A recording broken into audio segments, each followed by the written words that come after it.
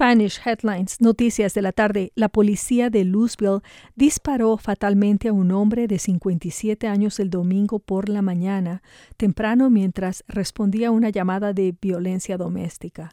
Los oficiales dicen que le dispararon al hombre después de que avanzó hacia ellos con un gran cuchillo de carnicero ensangrentado mientras estaba dentro de una casa en el este de Louisville.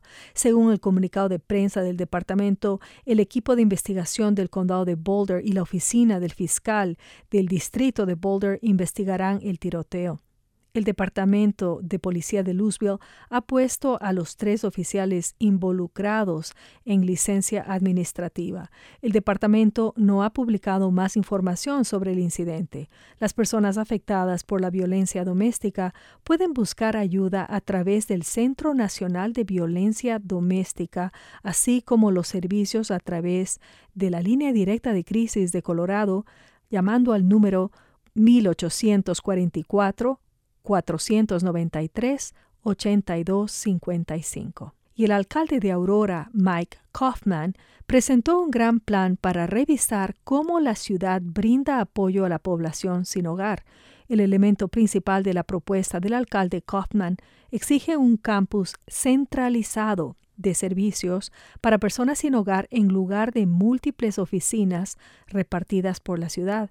El Aurora Sentinel informa que Kaufman se inspiró para el campus en instituciones de San Antonio y Houston, en Texas, que han demostrado su eficiencia en la prestación y coordinación de servicios. La ciudad también planea ofrecer numerosos servicios a personas sin hogar, incluidas oportunidades de empleo, mejores condiciones para viviendas de transición, administración de casos y más. La ciudad también planea lanzar una campaña de educación pública para obtener apoyo para el programa. El Ayuntamiento de Aurora está trabajando con Kaufman para desarrollar aún más el plan y le está agregando elementos, incluida la condición de que el campus se pueda construir si cuenta con el apoyo de una organización privada sin fines de lucro. Grupos en Colorado están luchando para obtener una parte de los fondos de una nueva subvención de $7 mil millones del Departamento de Energía de Estados Unidos para centros de hidrógeno. Los solicitantes tienen hasta el 7 de noviembre para presentar sus solicitudes al Departamento de Energía para planes de concepto de centro de hidrógeno. Estos centros de hidrógeno se describen como un centro para producir, almacenar y usar gas hidrógeno, que es una forma de energía más limpia que se usa en lugar de los combustibles fósiles. El departamento anunció la financiación de su iniciativa de energía de hidrógeno en septiembre. $7 mil millones están disponibles a través de la Ley de Infraestructura bipartidista aprobada el año pasado. Brian Wilson, director de Rocky Mountain Alliance for Next Generation Energy y profesor de Ingeniería Mecánica de la Universidad Estatal de Colorado, dijo al Colorado Newsline que los estados competirán por centros de hidrógeno para generar desarrollo económico y lograr objetivos climáticos.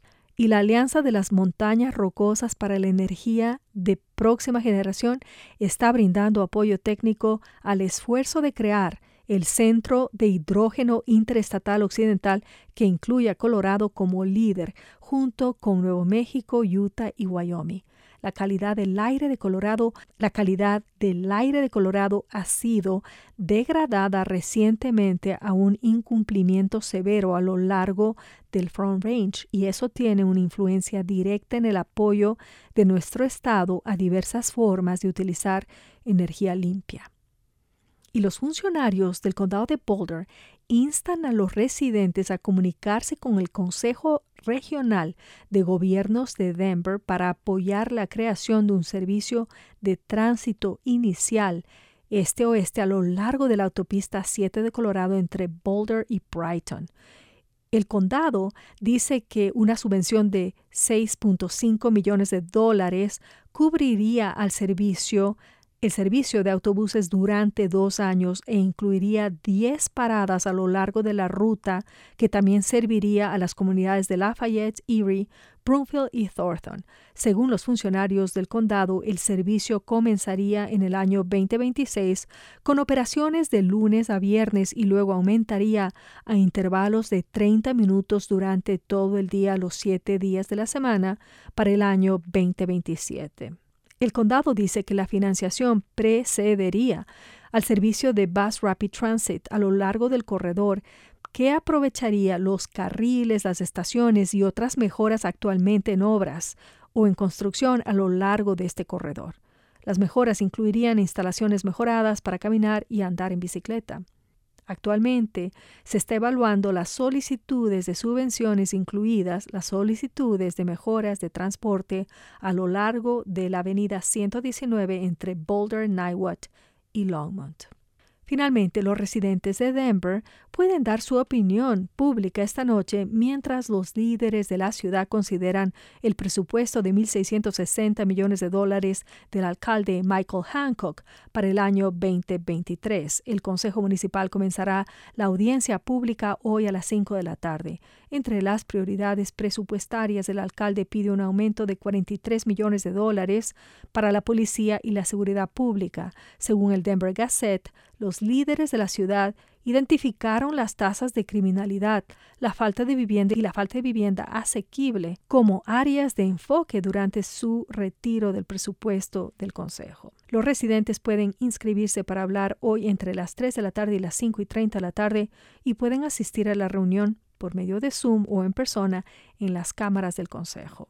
La temporada de gripe en Colorado ya ha tenido un comienzo difícil este año. Según un nuevo informe, 4 adultos y cerca de 100 niños han sido hospitalizados en Colorado desde principios de octubre por el virus respiratorio conocido como RSV, que es una tasa más alta de lo habitual para esta época del año. El aumento en las tasas de este virus respiratorio estacional se produce en medio de esfuerzos de prevención de COVID-19 relajados, como es el uso de máscaras que frenaron parcialmente los virus en los últimos años. El doctor Kevin Misakar, especialista en enfermedades infecciosas del Children's Hospital en Colorado, le dijo al Denver Post que la cantidad de niños que necesitan atención por el virus respiratorio comenzó a aumentar durante el verano, lo cual, dijo, es antes de lo esperado y no es una buena señal por el resto de la temporada de gripe en especial. Y esas son las noticias del 24 de octubre del 2022. Para KGNU, yo soy Rosana Longoveter.